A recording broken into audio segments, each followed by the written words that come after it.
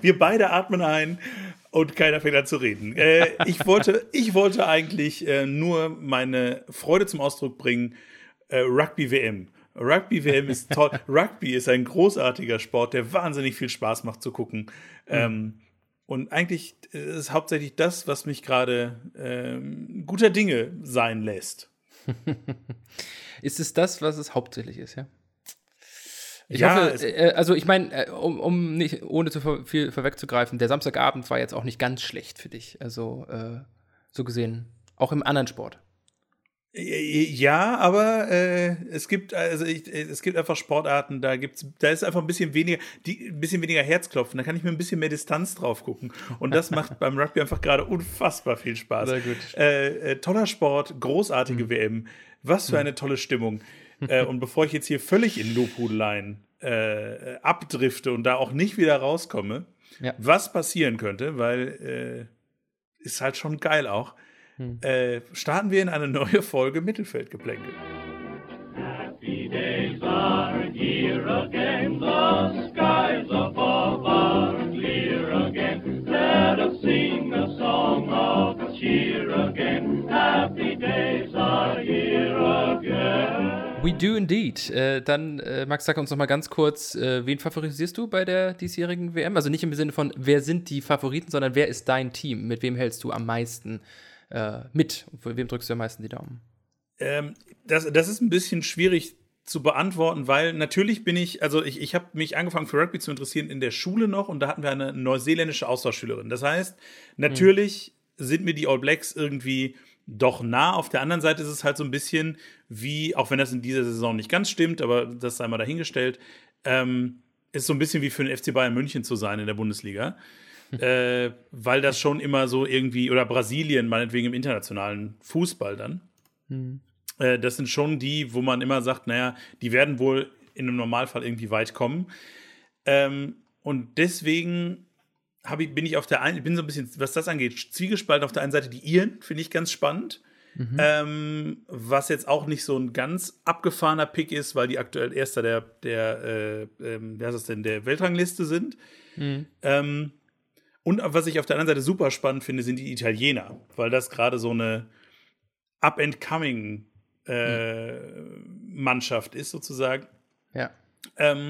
Aber ansonsten ist es deswegen eine spannende WM und deswegen bin ich vielleicht zusätzlich so ein bisschen hyped auch, weil man das Gefühl hat, dass die Phalanx der großen Nationen, was im Rugby noch mal extremer ist als im Fußball, so ein bisschen zu bröckeln scheint.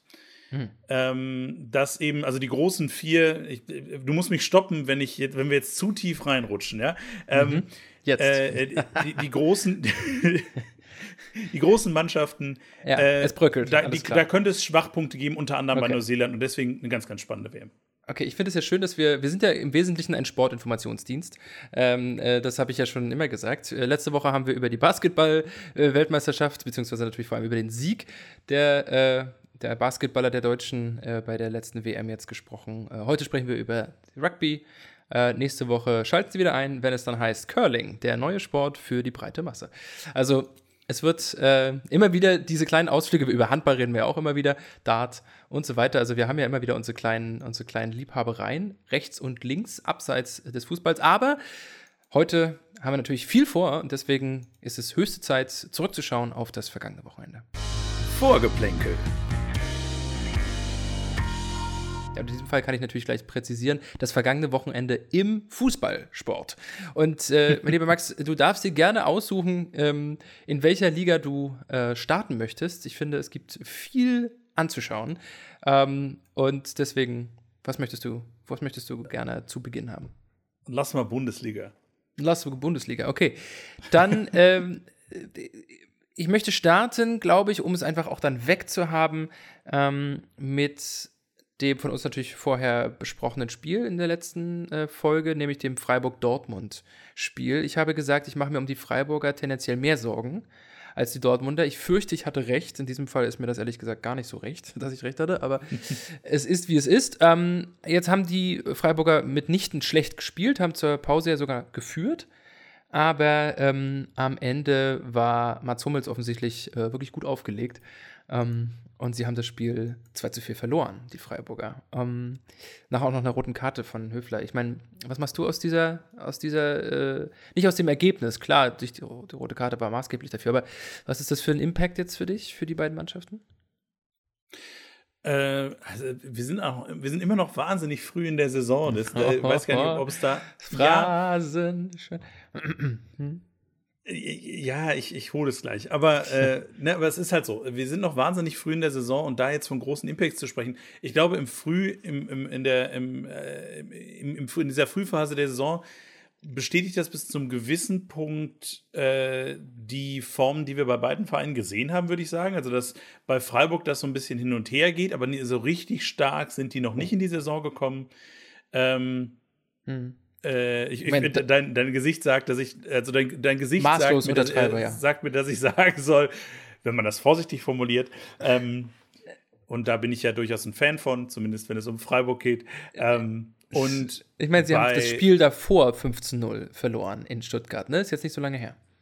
Mhm. Ja, ich weiß. Also bei Freiburg ist das eben, unterstreicht das, und bei Dortmund ist halt auch, also die haben halt auch noch nicht verloren. Ne? Es sind eine von nur 3 Mannschaften in der Bundesliga, die in dieser Saison bis jetzt noch nicht verloren haben. Über die anderen beiden sprechen wir gleich auf jeden Fall noch.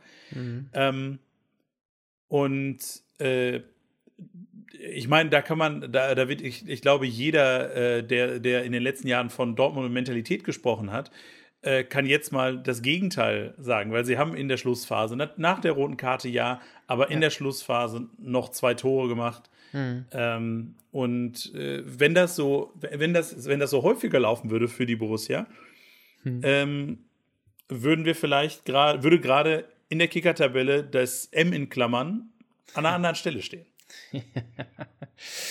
Ja, also ist richtig, die Dortmunder scheinen auch aus der Länderspielpause doch ganz gut rausgekommen zu sein, vielleicht auch die richtigen Lehren gezogen zu haben. Well, we'll see. Freiburg, ich glaube immer, dass Christian Streich ein wahnsinnig gutes Gespür für diese Mannschaft hat. Und der hat jetzt zuletzt auf seine, ich weiß, ihm typische Art und Weise mit der Bremse, die er reinhaut, auch wenn es gut läuft, aber eben auch der mahnenden Stimme, wenn es schlecht läuft, gesagt, ey, das kann eine richtig knackige, also eine harte Saison werden. Eine schwierige Saison. Und sie haben nicht alle Spieler bekommen, die sie gerne gehabt hätten. Die Vorbereitung war nicht so gut und so weiter, bla bla bla. Argumente sind bekannt. Ich bleibe dabei. Ich denke das auch. Mal schauen. Dann wollen wir, bevor wir, ich glaube, als letztes dann für die erste Liga gleich zum Aufeinandertreffen am Freitagabend kommen, würde ich ganz gerne einmal den Sonntag zusammenfassen, dahingehend, dass wir ja die beiden Aufsteiger in Aktion hatten. Also der Sonntagnachmittag und Frühabend war von den beiden Aufsteigern bestritten worden. Und es sah es sah ziemlich lange danach aus, dass beide Aufsteiger den ersten Sieg der Saison davontragen werden. Und leider ist das nur einem von beiden geglückt. Dafür allerdings dann auch mit dem allerersten Sieg in der Geschichte dieses Vereins in der ersten Liga. Wer von uns beiden soll zuallererst den Glückwunsch austragen? Möchtest du das machen?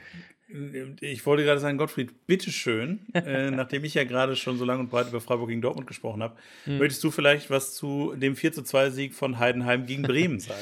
Jetzt habe ich mich quasi selber anmoderiert. Vielen Dank, dass du das Ruder jetzt nochmal übernommen hast. Ja, stark. Ich habe es ehrlich gesagt, ich glaube auch da, es klingt jetzt voll so, als ob ich hier meine Tipps irgendwie nochmal richtig abgreifen will, aber ich habe auch da gesagt, ich glaube, Heidenheim kann es gegen Bremen packen. Und das haben sie tatsächlich getan.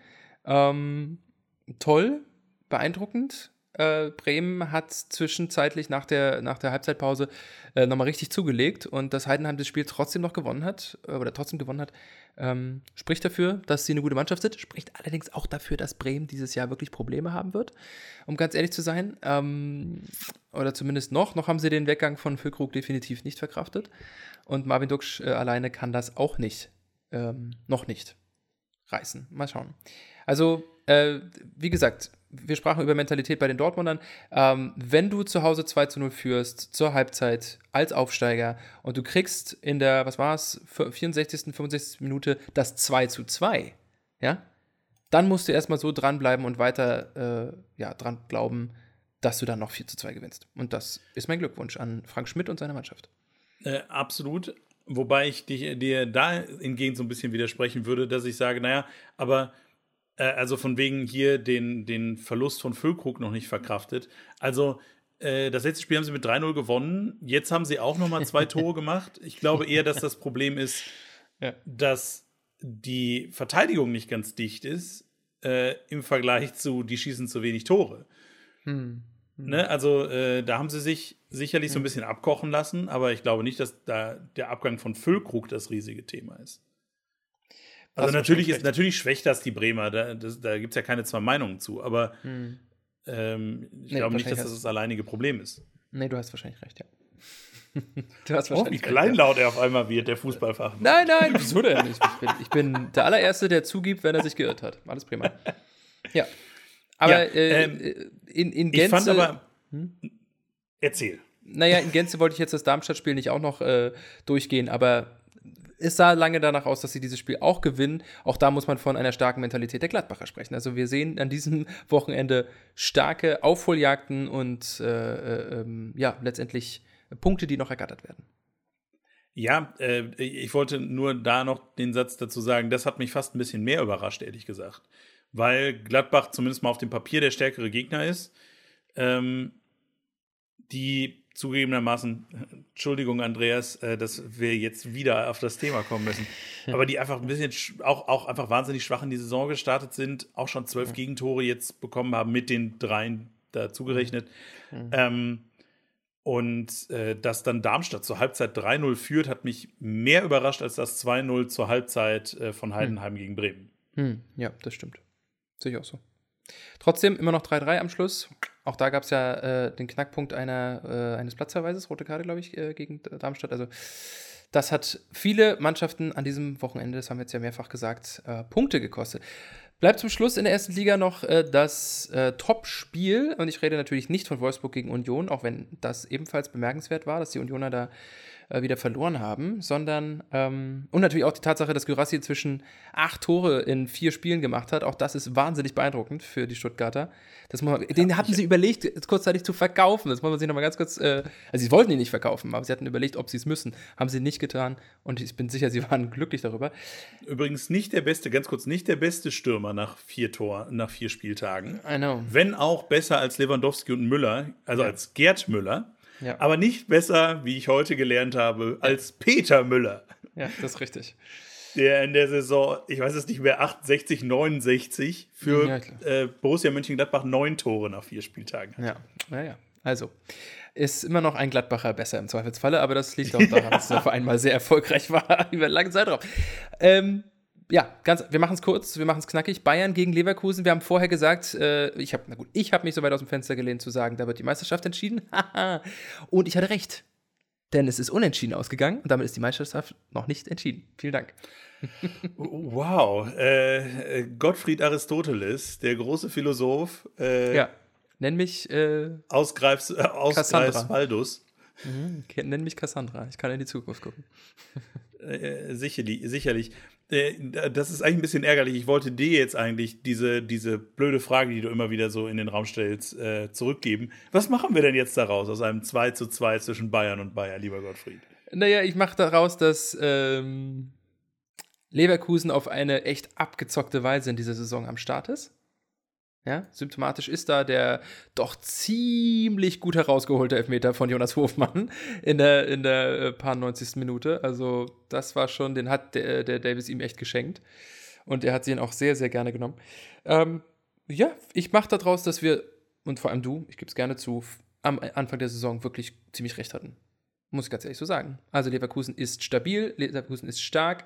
Bayern ist zweimal in Führung gegangen in diesem Spiel in München und so weiter und so weiter. Und Leverkusen hat sich davon nicht aus der Ruhe bringen lassen. Das ist beeindruckend, das ist eine tolle Frühform. Allerdings gilt auch da, so wie es bei den schlechten Vereinen gilt natürlich auch hier. Und Max nickt wissend. Das wäre sonst jetzt sein Part gewesen, das noch zu ergänzen. Frühe Phase der Saison etc. etc. Also schön für Leverkusen auf dem ersten Platz zu stehen, aber mehr ist es erstmal auch nicht.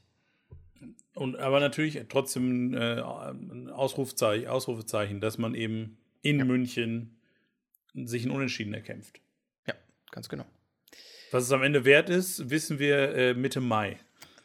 Oh Mensch, du. Also das Phrasenschwein wird richtig dick gefüllt heute. Und damit, wenn du magst, schauen wir doch gerne in die zweite Liga. Auch da möchte ich mit einem Glückwunsch beginnen. Und zwar gibt es einen Glückwunsch in der negativen Art, nämlich ein trauriger Rekord. Ich glaube, das war die höchste höchste Niederlage des VfL Osnabrücks in der zweiten Liga in Hannover. Aber das ist gar nicht der Grund, warum ich jetzt Glückwünsche verteilen wollte. Ich wollte sagen, herzlichen Glückwunsch zum ersten Sieg von Elversberg in der zweiten Liga und dann auch noch gegen die Mannschaft, gegen die man ja wohl am meisten gewinnen will in der zweiten Liga, wenn man Aufsteiger ist. Und es ist nämlich nicht Schalke gewesen, sondern es ist tatsächlich der HSV, gegen den Elversberg mit 2:1 gewonnen hat. Ich meine, Max, ich habe schon häufiger gesagt, der Kicker ist mir, was die Berichterstattung über den HSV angeht, immer ein bisschen suspekt, weil sobald die mal 3 Spiele gewinnen, werden sie quasi wirklich in Höhen gelobt und der neue HSV und alles ist anders und Tim Walter hat alles richtig gemacht. Jetzt gab es nach diesem Spiel sofort wieder den ersten Artikel, wo drin stand, ich werde den auch verlinken, der alte HSV ist zurück. Ja, wo in diesem Spektrum das allein der Kicker abdeckt, siehst du den HSV? Wie gerne würde ich mich der Heme anschließen. Wirklich. Aber nein, natürlich nicht. Das war einfach ein gebrauchter Tag, wie er, glaube ich, in so einer Saison einfach vorkommt. Und dann ist es natürlich besonders ausdrucksstark, wenn man gerade gegen einen Aufsteiger verliert und noch dazu gegen einen Aufsteiger, der vor 2 Jahren noch vierte Liga gespielt hat, so ist richtig. Aber das bedeutet, also wenn jetzt noch 5 Spiele verlieren, dann können wir davon sprechen, aber so, ja mein Gott, einfach schade. Pech gehabt von den Elversbergern zu Hause im Hexenkessel, wie auch immer das Stadion heißt, vor den 8000 Leuten oder so, die komplett, ich habe überhaupt keine Ahnung, ich denke mir gerade irgendwas aus. Du sagst, vor den 10.000 Leuten, ich habe es nachgeguckt. Sehr gut. In der Ursa Farm Arena an der Kaiserlinde. Was für ein Name, Freunde. Einfach nicht an die Wand gespielt worden, natürlich. 2:1 ist es nicht, aber einfach da verloren, passiert. Schauen wir mal, was der HSV daraus macht. Aber das bedeutet natürlich auch, diese 5 Spiele, die sie vorher ungeschlagen hatten und wo sie zumindest teilweise sehr sicher aussahen, diese Strähne ist jetzt beendet. Ebenso ist, wenn auch nicht ganz, das hat nicht so viel mit Strähne zu tun, aber das Gefühl, was wir bekommen haben, dass Holstein Kiel eigentlich fast nichts falsch machen kann. Die hatten vorher schon ein Spiel verloren, aber das ist ehrlich gesagt nach einem doch ziemlich krachenden 1:5 bei St. Pauli für mich so ein bisschen dahin. Da war ich ein bisschen überrascht. Auch da kann man sicherlich von einem schlechten Tag sprechen. Kiel ist auch immer noch Dritter und so weiter, aber hat dich das genauso überrascht? Ja, vor allen Dingen in der Höhe. Ne? Also, ich meine, das sagt auch so ein bisschen das Torverhältnis. Da gibt es noch eine Mannschaft, über die sprechen wir gleich auch noch, die mich da ähnlich, die mir aber noch mehr ins Auge springt, aber bei einem Torverhältnis von 10:11 und -1 auf Platz 3 der Tabelle zu stehen, sagt einfach schon ganz viel darüber aus, was vorne wie hinten an der Förde für Fußball gespielt wird. Beziehungsweise nach 5 Spielen, muss man ja dann überlegen, hatten sie 9:6. Also eigentlich gar nicht so verkehrt. Jetzt natürlich durch diese 5 Gegentore ist das massiv ins Gegenteil. Hat sich das gedreht. Ja, gut, okay, das ist einfache Mathematik. Das ist euch jetzt nichts Neues. Aber du hast natürlich völlig recht. St. Pauli, aber damit sicherlich wirklich in der Saison jetzt angekommen. Ne? Die haben ja immerhin schon 4-mal unentschieden gespielt. Auch das bis dato Rekord Rekord in dieser Saison. Die meisten Unentschieden. Jetzt 6 Spiele, 4-mal davon unentschieden. Und bei Hertha erleben wir das Wechselbad der Gefühle, nicht wahr? Immer wieder hin und her. Wir hatten es jetzt zuletzt. Hertha gewinnt 3:0, ist trotzdem noch 15. Das sagt ja einiges darüber aus, dass sie, sie haben zwischendurch, wie wir schon ein paar Mal gesagt haben, krachend verloren. Dann gewinnen sie 5:0 gegen Fürth, dann verlieren sie wieder gegen dieses völlig verrückte Spiel in der letzten Woche mit den 10 Toren gegen Magdeburg. Und jetzt gewinnen sie aber dann wiederum relativ souverän 3:0 gegen zugegebenermaßen einen der Abstiegskandidaten Eintracht Braunschweig im Halbderby, wie wir es ja getauft haben. Wie du es getauft hast. Ja, bei Hertha ist halt noch nicht so ganz klar, wo das jetzt hingeht, die Reise. Also Braunschweig ist natürlich eine Mannschaft, die eingepreiste 3 Punkte eigentlich sind in Berlin. Then again wäre das bei Magdeburg letzte Woche genauso gewesen. Oder vor 2 Wochen, vor der Länderspielpause. Ja.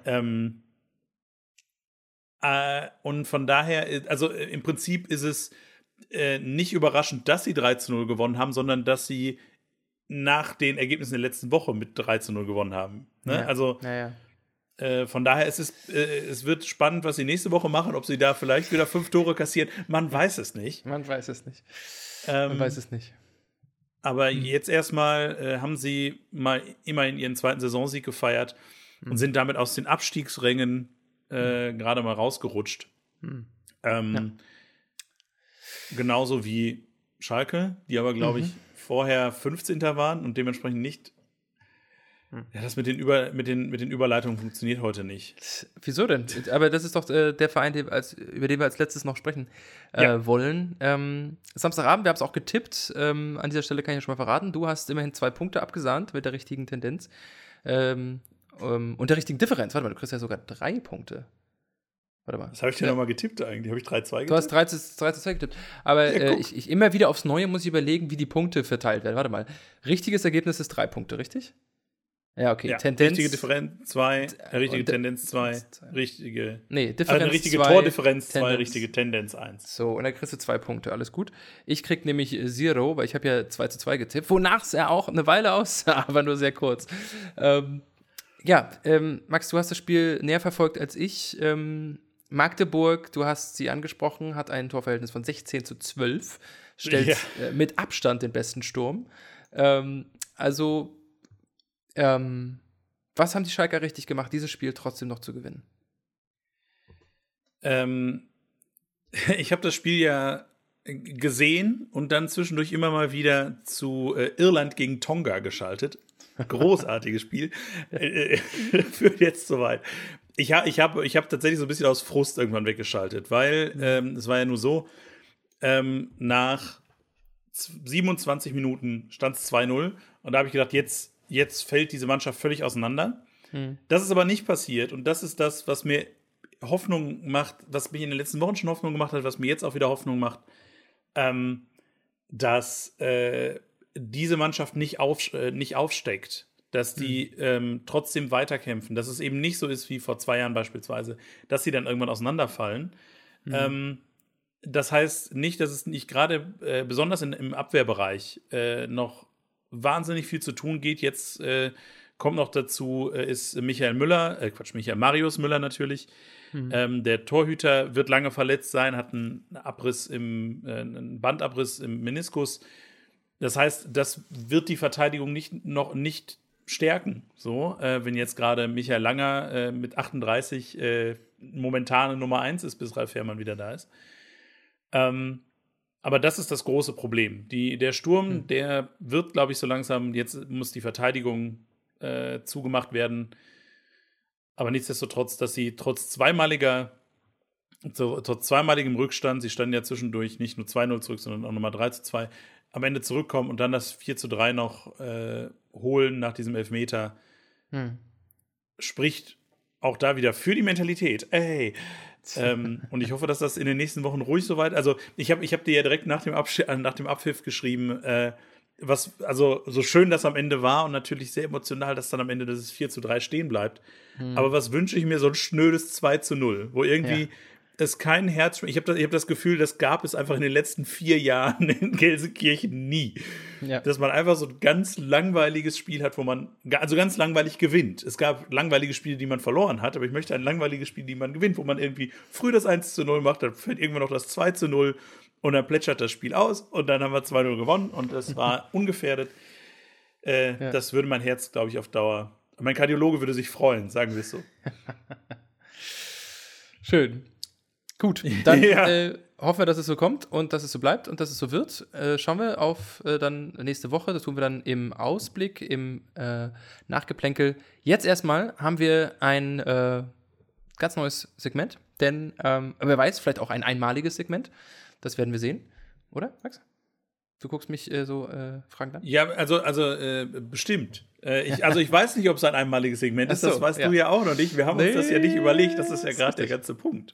Das heißt, an dieser Stelle hört ihr jetzt den Jingle für dieses neue Segment.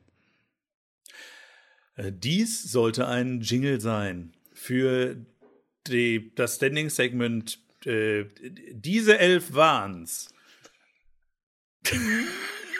Das finde ich eigentlich einen ganz guten Titel. Diese 11 waren's, wo wir nochmal auf die Aufstellung von großen Spielen schauen und sehen, ob der jeweils andere sich noch daran erinnert, wer da so gespielt hat. Den Auftakt machen wir in die Rubrik Diese 11 waren's heute mit dem letztes Mal schon angekündigten WM-Finale 2002. Und ich habe mir beschlossen, ich frage Max, ob er sich noch daran erinnert, welche 11 für die deutsche Nationalmannschaft auf dem Platz waren, plus gerne auch die 3, die eingewechselt wurden. Mal gucken. Gibt keine Punkte, das ist diesmal ein nicht kompetitives Segment, sondern einfach nur schauen und vielleicht fällt dir auch sogar der eine oder andere auf der Gegenseite noch ein, der gegen Deutschland gespielt hat. Als allererstes mal kurz, weil das ist kein ewig langes Segment, kurze Frage, wo hat es stattgefunden? In Seoul. Nee, in Yokohama. Yokohama. Aber, okay, sonst hättest du hier vielleicht schon mal den ersten. Aber das zeigt auch nochmal, ich hab mich wirklich nicht vorbereitet. Ich habe kurz bevor wir die Aufnahme gestartet haben, um das einmal zu erzählen, genau. habe ich Gottfried gesagt, ich weiß, dass du das Standing-Segment letzte Woche angekündigt hast, ich habe vergessen, was es war. Genau, richtig. Es ist in Yokohama, beziehungsweise nicht richtig, was du gesagt hast, in Yokohama, und sie haben natürlich gegen Brasilien gespielt. Weißt du noch, wer der Trainer von Brasilien war? Nee. Der Trainer? Felipe Scolari. Genau. Und bei Deutschland saß damals wie heute auf der Bank. Wollte ich gerade sagen, da gibt's das weiß ich wohl noch. Das war natürlich Rudi Völler. Das ist uns Rudi, wie ich ihn jetzt bei uns im Podcast-Skript getauft habe. Genau, so. Und damit, mein lieber Max, ohne Umschweife, wir fangen hinten an. Wer stand Oliver Kahn. Famously im Tor? Das weiß ich. Da bin ich mir 100% sicher. Auf jeden Fall Oliver Kahn. Oliver Kahn, das ist natürlich richtig. Weil ich jetzt Spaß dran habe, welche anderen beiden Torhüter saßen auf der Bank? Jens Lehmann mit ziemlicher Sicherheit. Und 2002, da war Enke noch nicht so weit. Wer könnte denn der Dritte gewesen sein? Frank Rost? Nee, Hans-Jörg Butt. Hans-Jörg Butt, ja, natürlich. Okay.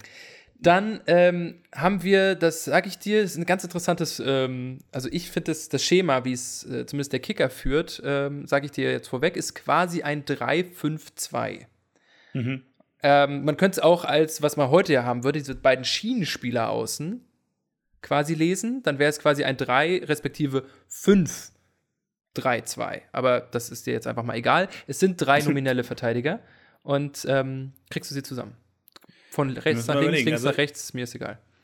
Die Richtung glaube ich nicht, dass es da irgendwas weiß. Ich glaube, es waren Christian Wörns. Wer stand noch in der Verteidigung? Jens Jeremy, der war kein Verteidiger. Wer stand? Hier, Dingens aus Leverkusen. Wie heißt der denn nochmal? Jetzt entfallen mir die Namen. Aber auf jeden Fall aus Carsten Ramelow. Also Carsten Ramelow stimmt schon mal. Erster Punkt. Gut, das ist schön. Also das heißt, Christian Wörns nicht. Christian Wörns nicht. Christian Wörns hat nur bis 2005 in der Nationalmannschaft gespielt. Ja, aber wir spielen über 2002. Also, was rede ich denn? Ja, natürlich. Verzeihung, ja, natürlich. Ja, ist richtig. Aber Christian Wörns hat trotzdem nicht im Team gestanden. Ja. Gut. Carsten Ramelow, wer war denn da noch? Ich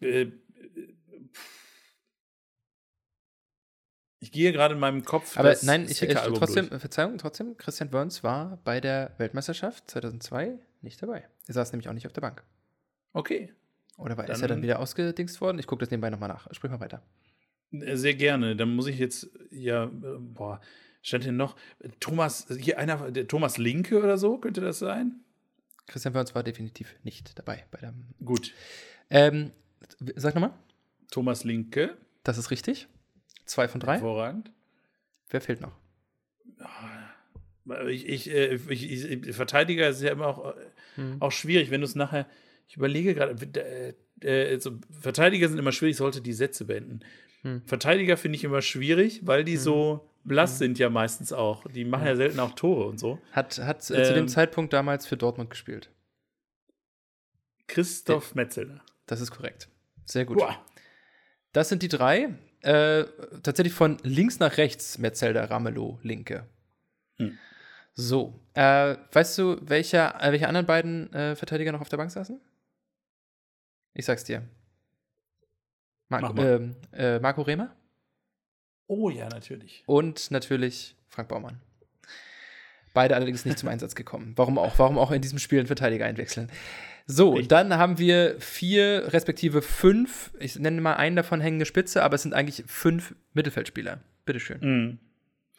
Bernd Schneider Das auf ist links.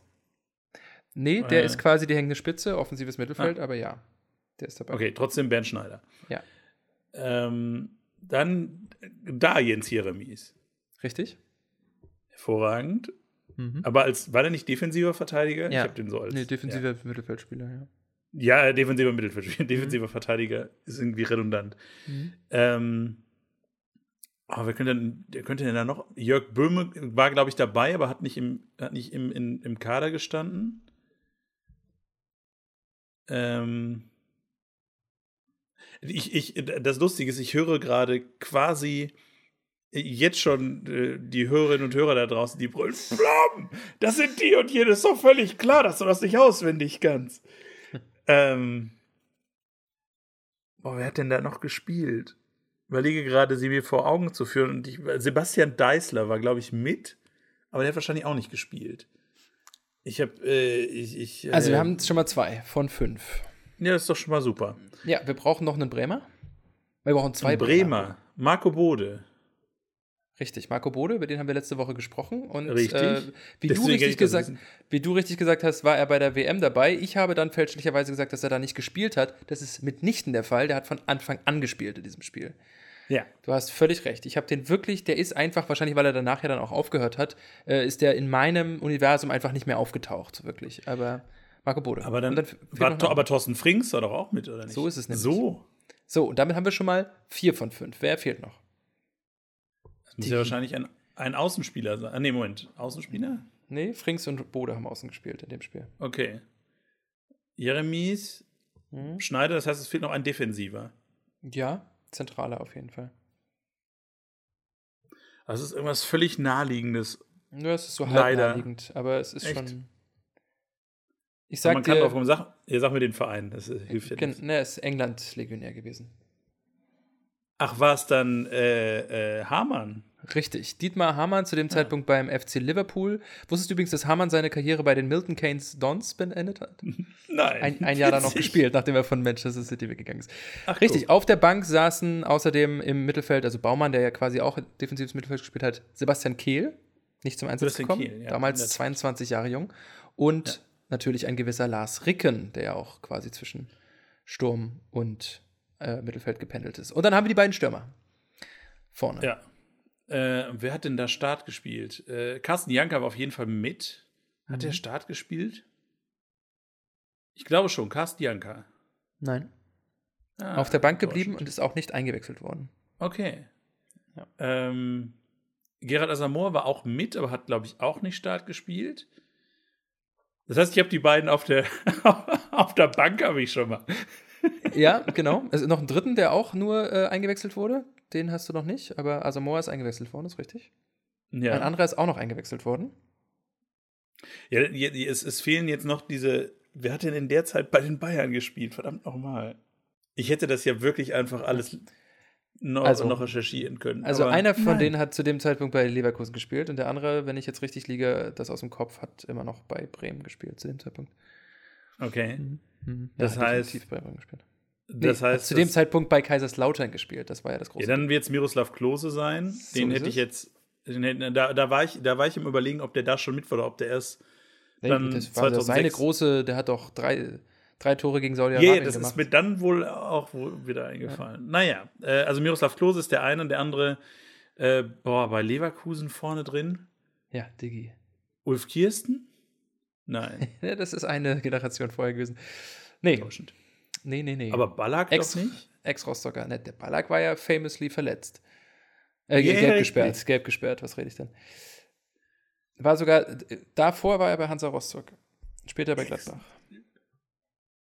Ach, Oliver Neville natürlich. Oh, Mensch, du, schön, dass du da noch hinkommst. Ja, richtig. Eingewechselt wurde noch Oliver Bierhoff natürlich und, wen ich vorhin vergessen habe, Christian Ziege wurde für Marco Bode auch noch eingewechselt. Ja. Also, haben wir richtig, sehr gut Oliver Neville und Klose vorne. Bleibt auf der Gegenseite, auf der brasilianischen Seite, hast du da noch ein paar Leute im Kopf? Na klar, Ronaldo auf jeden Fall mit der hässlichsten Frisur der Welt, weil er nämlich nur vorne diese 2 Quadratzentimeter noch Haare hatte. Ronaldinho müsste auch gespielt haben. Richtig, das waren die beiden Stürmer. Direkt dahinter. Jetzt kommen diese ganzen Rivaldo, Romario, und der Romario war früher, aber Rivaldo müsste noch. Roberto dahinter. Carlos wird auf jeden Fall auch gespielt haben. Links außen. Ja, danach, glaube ich, wird es dünn. Okay, Cafu, rechter Verteidiger, natürlich. Lucio in der Verteidigung, Edmilson, Roque Junior von Leverkusen, Gilberto Silva im defensiven Mittelfeld und Kleberson eins davor und ganz hinten Marcos im Tor. Und wenn du dann noch so Leute, was weiß ich, wie Kaká auf der Bank hast, den du nicht mal einwechselst, dann weißt du halt auch einfach Bescheid. Ja, aber Kaká war da, glaube ich, auch noch relativ jung. Ne? Ja, der war da noch sehr jung. Ja, Kaká ist 82er Jahrgang, der war da also 20. Ja. Dann kann man das vielleicht noch nachvollziehen, dass er nicht gespielt hat. Genau. Ja, mein lieber Max, das ist die Nationalmannschaft der Deutschen 2002 gewesen in einem Diese 11 war's Segment, was wir jetzt hiermit eingeführt haben. Und ich würde sagen, du hast dich gar nicht schlecht geschlagen. Glückwunsch. Ich fand es auch erstaunlich okay dafür, dass ich eigentlich keine Ahnung habe. Ich bin gespannt, was ich das nächste Mal rate, wenn du mir das vorsetzt. Und in der Zwischenzeit schauen wir in unser Hauptgeplänkel der Woche. Hauptgeplänkel. Du kriegst dann irgendwie die Startaufstellung von Trinidad und Tobago, auch von der gleichen WM. Ja, okay, gut, weil die ich ja auswendig genannt habe. Ja. Davon gehe ich aus. Ja, es wurde sich gewünscht und deswegen sprechen wir drüber. Public Demand. Bitte? Public Demand, ja. Public Demand. Ja. Wir sprechen nochmal über Logos. Ja. Eine Leidenschaft, die ich ja ein wenig entwickelt habe und wo ich ja als großer Stilkritiker, als der ich ja bekannt bin, agiere. Ich würde, glaube ich, nochmal anfangen mit den 3 Regeln. Oder das heißt Regeln mit den 3 Genau, ich wollte nur sagen, wir haben dazu die erste Folge ja gemacht und da haben wir ja nur über die zweite Liga geredet. Ja. Und der Aufhänger war also, dass wir natürlich das nochmal rund machen wollen und eben uns auch nochmal die Vereinslogos der ersten Liga anschauen und darüber hinaus vielleicht auch den einen oder anderen Wink oder Blick in andere große Vereine auf europäischer Ebene wagen. Aber lass uns gerne bei der Bundesliga anschauen und du als alter Heraldiker kannst uns da möglicherweise nochmal, genau, die 3 Grundparadigmen nennen, nach denen ein gutes Logo gestaltet sein sollte. Nach denen, ich habe das ja eigentlich abstrahiert von den 3 Grundregeln, wie eine gute Landesfahne designt ist. Ja. Und zwar nicht mehr als 3 Farben, keine Schrift und kann von einem Kind gezeichnet werden. Das sind so die 3 Daumenregeln, Rules of Thumb, wie heißt denn das auf Deutsch? Aber so, Faustregeln. Faustregel ist das deutsche Wort. Ja. Nachdem man das so ein bisschen einordnen kann. Gerade der Schriftteil ist bei Logos naheliegenderweise immer ein bisschen schwierig. Aber deswegen habe ich mir mal die Bundesliga-Tabelle angeguckt und die Tabelle im Spezifischen, weil da die Logos nämlich sehr klein sind.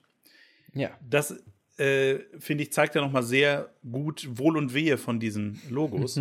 Und ich muss ja leider sagen, das wahrscheinlich beste Logo ich glaube, ist darf ich raten? Ja, bitteschön. Der VfL Wolfsburg.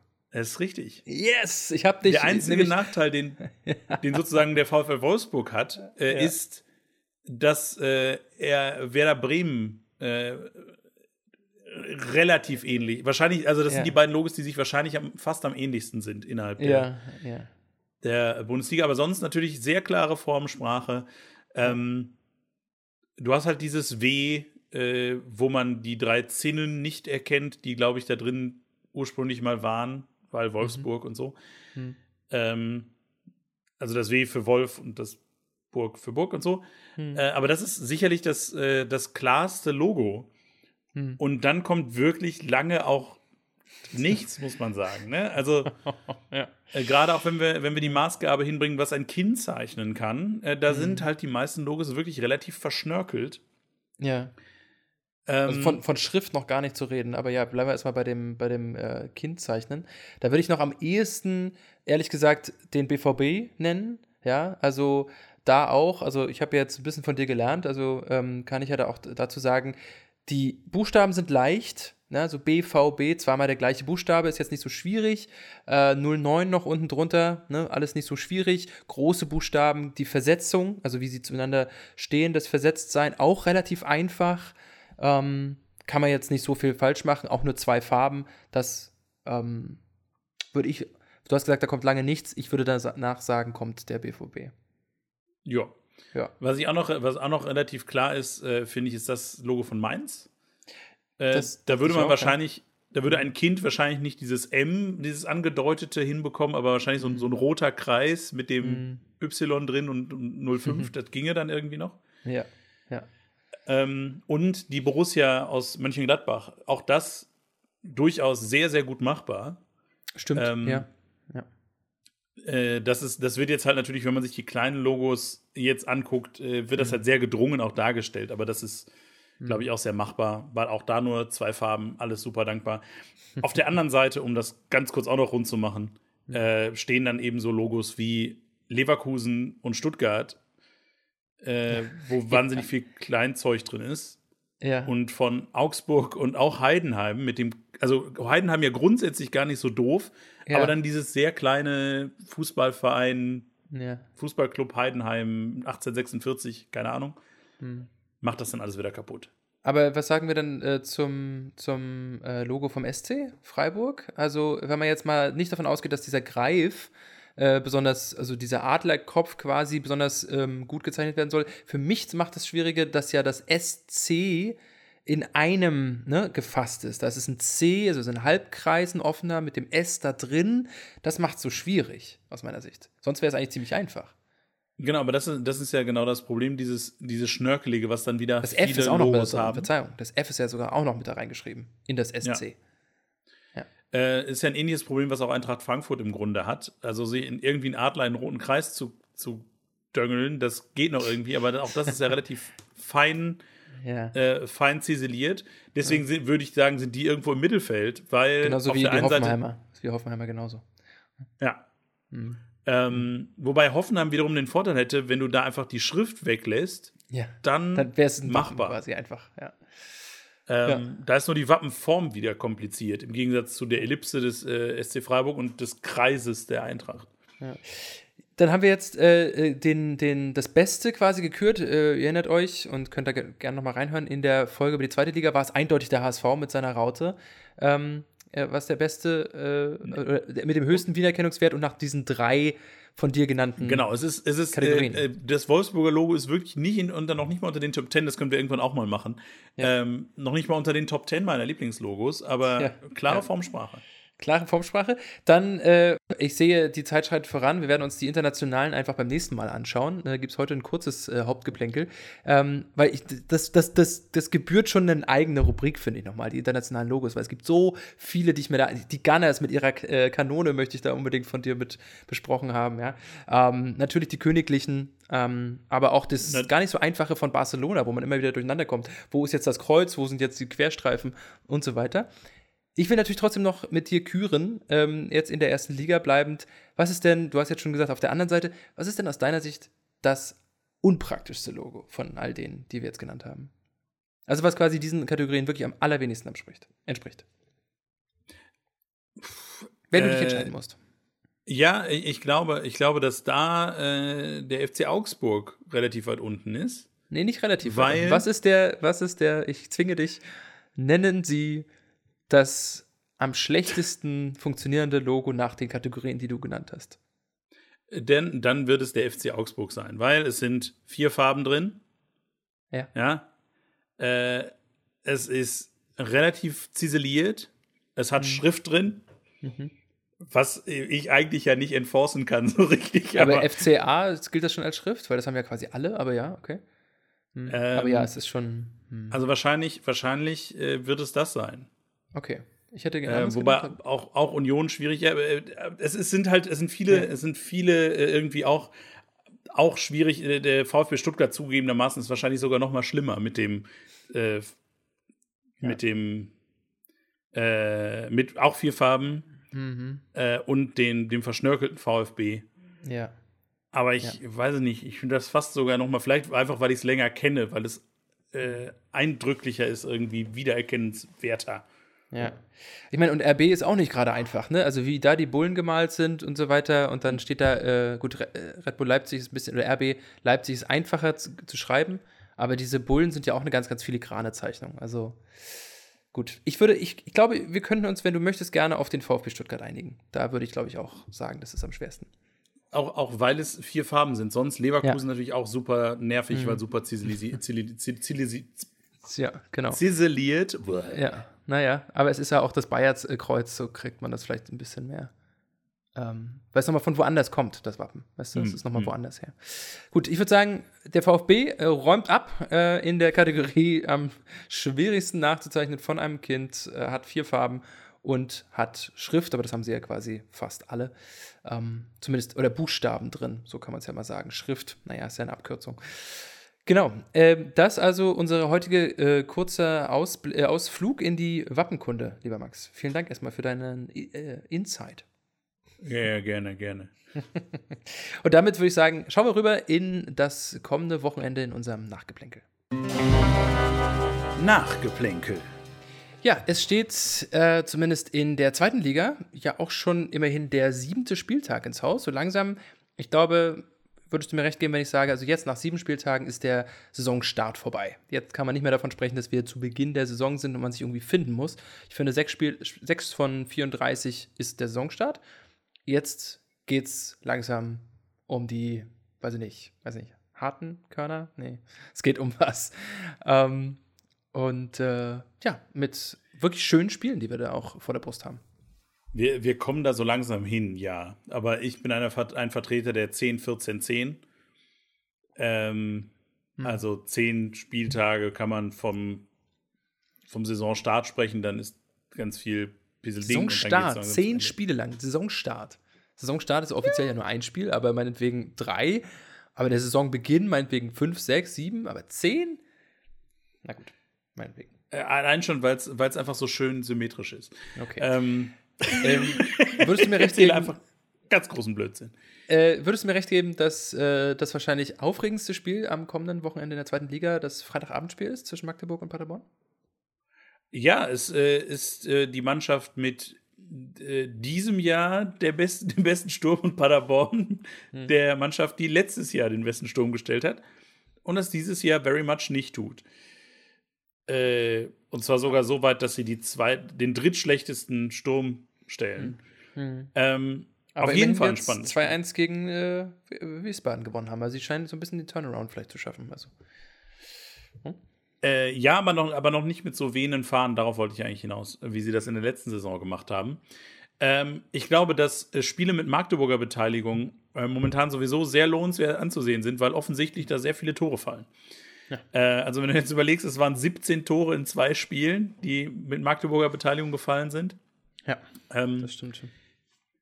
Vielleicht kommen da gegen Paderborn noch die nächsten 5 dazu oder so. Würde mich auf jeden Fall sehr freuen und grundsätzlich finde ich es ja auch schön, dass Magdeburg doch so stark in die Saison gestartet ist. Ne? Und das ist jetzt die Frage, ob sie das gegen Paderborn weiter aufrechterhalten können.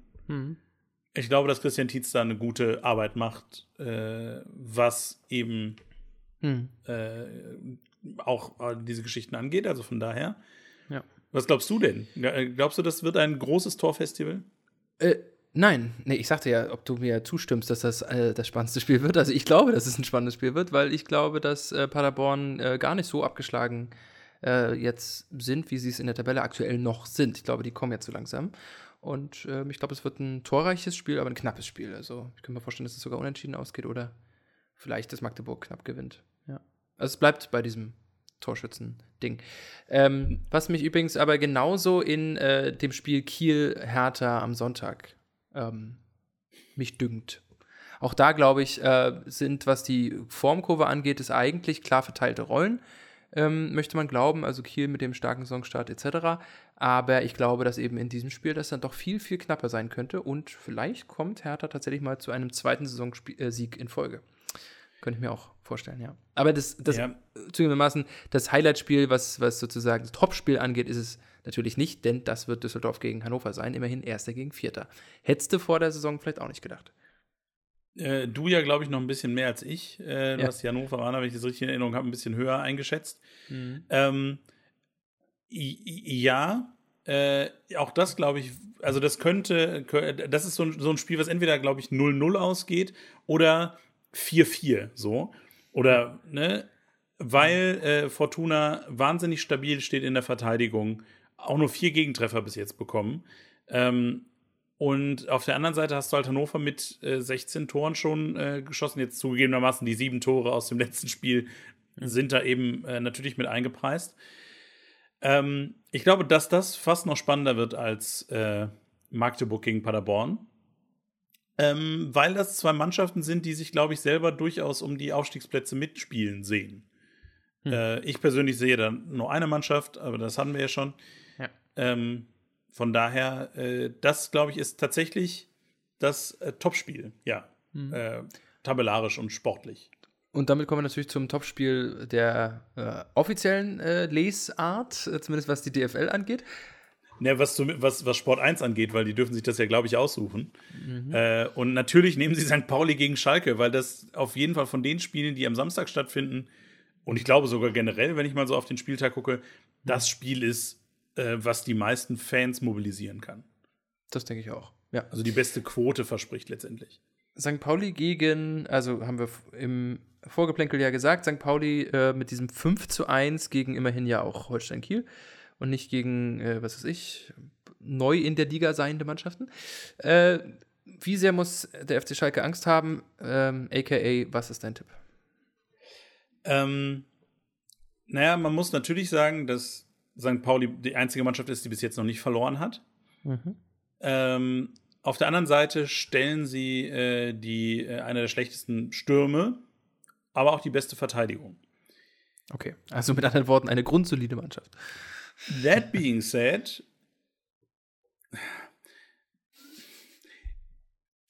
ich kann ja eigentlich guten Gewissens nicht gegen Schalke tippen. Aber trotzdem gewinnt St. Pauli 2-1.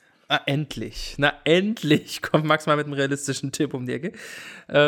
Wie schön. Ja, ärgere ich mich, wenn Schalke jetzt 3-0 gewinnt den Abend, weil die irgendwie Blut geleckt haben und am Millantor völlig frei drehen. Ja, ich glaube tatsächlich, dass das könnte kommen. Ja, es könnte kommen. Du Arsch. Nee. Du jetzt 3-0 tippst. Nee, ich sage, sie spielen 1-1. Ich glaube, dass St. Pauli das Spiel nicht gewinnt, aber Schalke auch nicht. Und demnach steht es 1-1. Okay, dann lass uns noch flugs rübergehen in die erste Liga mit dem 5. Spieltag. Auch da würde ich jetzt sagen, langsam ist der Saisonstart durch. Jetzt muss man mal langsam Butter bei die Fische. Das habe ich jetzt gerade über den 7. in der 2. gesagt. Ich schiebe das bei den ersten einfach nochmal in der ersten Liga nochmal deutlich nach vorne. Why not? Und da würde ich jetzt mal so frei von der Leber weg sagen, spielt also ziemlich ausgeglichen. Außer vielleicht bei Gladbach gegen Leipzig oder sowas sind eigentlich die Paarungen relativ ausgeglichen.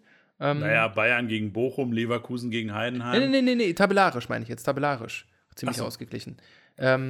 Ja, auch Stuttgart gegen Darmstadt. Exakt diese Beispiele. Okay, gut, alle anderen. So, jetzt. Alle anderen. Jetzt haben wir alle anderen durch, aber die sind so. Auf welchem Spiel hast du dein Hauptaugenmerk? Was glaubst du, was wird am spannendsten zu verfolgen sein? Ich glaube, man kann sehr gut zusammenfassen. Am Ende wird die Frage, wer Tabellenführer ist nach dem nächsten Spieltag, an der Höhe der Tordifferenz bemessen werden. Also gewinnt Bayern höher gegen Bochum oder Bayer Leverkusen gegen Heidenheim. Bin ich ganz ehrlich. Glaubst du, das sind beides Torfestivals? Das wird unter Umständen beides sehr unangenehm werden. Die Bayern haben eine gute Track Record gegen Bochum und Heidenheim glaube ich nicht, dass die Leverkusen halten können. Mhm. Spannend wird, glaube ich, Union Berlin gegen Hoffenheim. Weil die Frage ist, wie geht es bei diesen beiden Mannschaften weiter? Hoffenheim aus meiner Sicht erstaunlich stark in die Saison gestartet. Union Berlin ein bisschen verhalten. Ich glaube, dass zumindest Union also das gerne nochmal ändern möchte. Wer hätte das gedacht? Ja. Und deswegen glaube ich, ist das schon ein spannendes Spiel, um sich anzugucken. Auch wenn das gerade Hoffenheim jetzt nicht der tollste Verein der Welt ist. Ich erwarte noch ein drittes Torfestival, ehrlich gesagt. Gladbach wird schallend verlieren gegen RB Leipzig. So wie Leipzig momentan drauf ist, ein Spiel nach dem anderen sehr souverän, auch in Höhen gewinnt.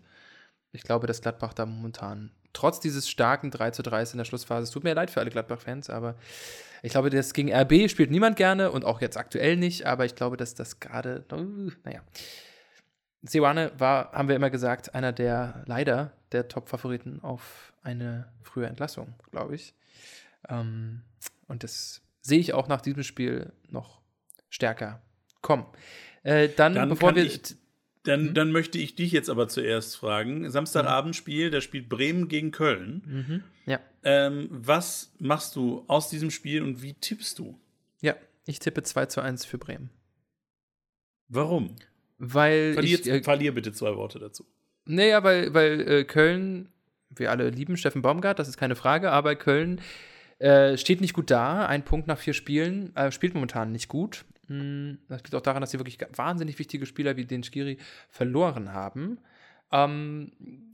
Das wird knackig. Ich glaube, dass die Bremer trotz der Niederlage in Heidenheim nicht so, das hast du ja vorhin ausgeführt, das sehe ich eigentlich schon jetzt so im Nachhinein genauso, dass die so einen großen Knacks davon getragen haben, dass es vor allem hinten noch hakt, aber dass sie eigentlich ganz, ganz gut dastehen. Und gegen eine andere Mannschaft, die schlecht gestartet ist, nämlich Mainz, haben sie gerade erst 3:0 gewonnen. Also gehe ich davon aus, dass sie gegen Köln auch gewinnen können, ja. Knapp, aber sie werden gewinnen. Ich glaube, dass sie gewinnen können.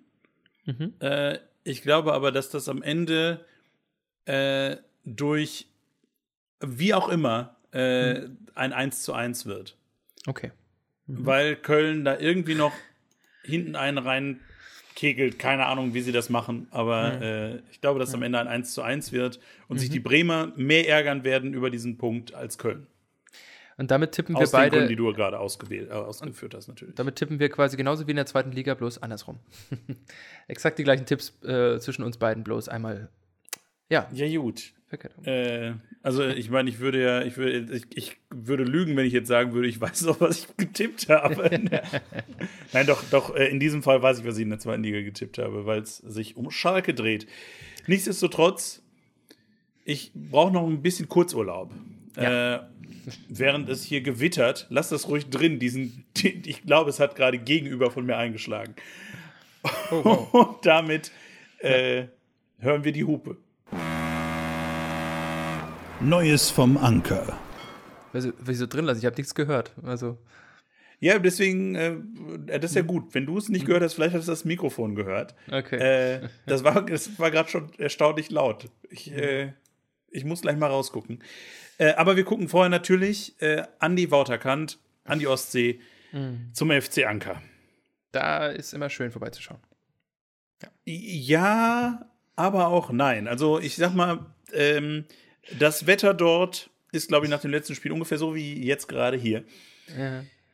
Gewittrig, denn sie haben im Kurt-Bürger-Stadion gespielt am vergangenen Samstag. Ja. Und möchtest du diesmal mal verkünden, wie sie gespielt haben? Ja, geht so. Also wir haben vorher gesagt, sie spielen gegen den Tabellendritten. Also vorher Tabellendritter, jetzt Tabellenzweiter. Den SV Lichtenberg 47. Starke Mannschaft, definitiv nicht ihre Kragenweite. Da auch schon beste Tordifferenz in der Liga. Ja. Letzte Woche. Und da verlierst du dann eben auch klar und deutlich, und das haben sie getan mit 0:5 zu Hause. Ganz klare, also diese Liga ist noch stärker als andere Ligen, noch stärker vielleicht sogar als die Bundesliga der Frauen mit ihrem 9:0 von Hoffenheim jetzt am ersten Wochenende. Diese Liga ist klar geteilt in Spreu und Weizen, beziehungsweise einfach in unterschiedliche Stärken. Das sieht man auch ganz, ganz deutlich, wenn man die Tabelle sich anschaut. Deswegen, da spielt Anker nicht mit. Da oben und deswegen sind sie nach wie vor, immerhin immer noch Zwölfter.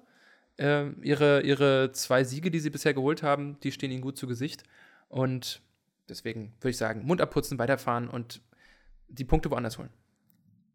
Und wenn du von der Kragenweite sprichst, dann könnten sie die Punkte in den nächsten beiden Wochen holen. So viel Foreshadowing möchte ich schon mal betreiben. Ja. Nächste Woche nämlich am Freitag spielen sie gegen den FSV Union Fürstenwalde. Fürstenwalde übrigens auch so ein Ortsname, der für mich synonym mit der DDR steht. Ich weiß auch nicht warum, aber ich glaube, dass das einfach an diesem Walde liegt, was ich hier im Umkreis nicht kenne.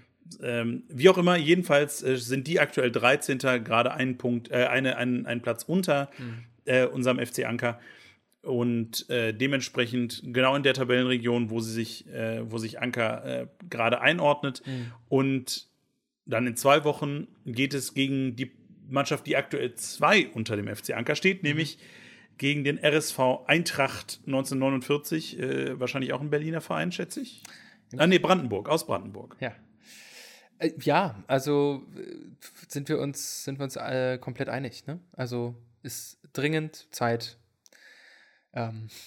die Punkte zu holen, aber das sind Mannschaften, gegen die sollten sie gewinnen, ja. Und ich glaube, das ist auch gut möglich, ja. Also, ich stimme dir komplett zu in allem, was du gesagt hast. Ich glaube auch nicht, dass sie das besonders jetzt umhaut, weil niemand hat jetzt damit gerechnet, dass sie dieses Spiel gewinnen. Ja. Nein, sie wollen am Ende, das Ziel muss der Klassenerhalt sein und damit ist jetzt wirklich im Sparschwein, im Phrasenschwein wirklich überhaupt kein Platz mehr. Und deswegen sollten wir vielleicht auch ganz schnell jetzt diese Folge beenden.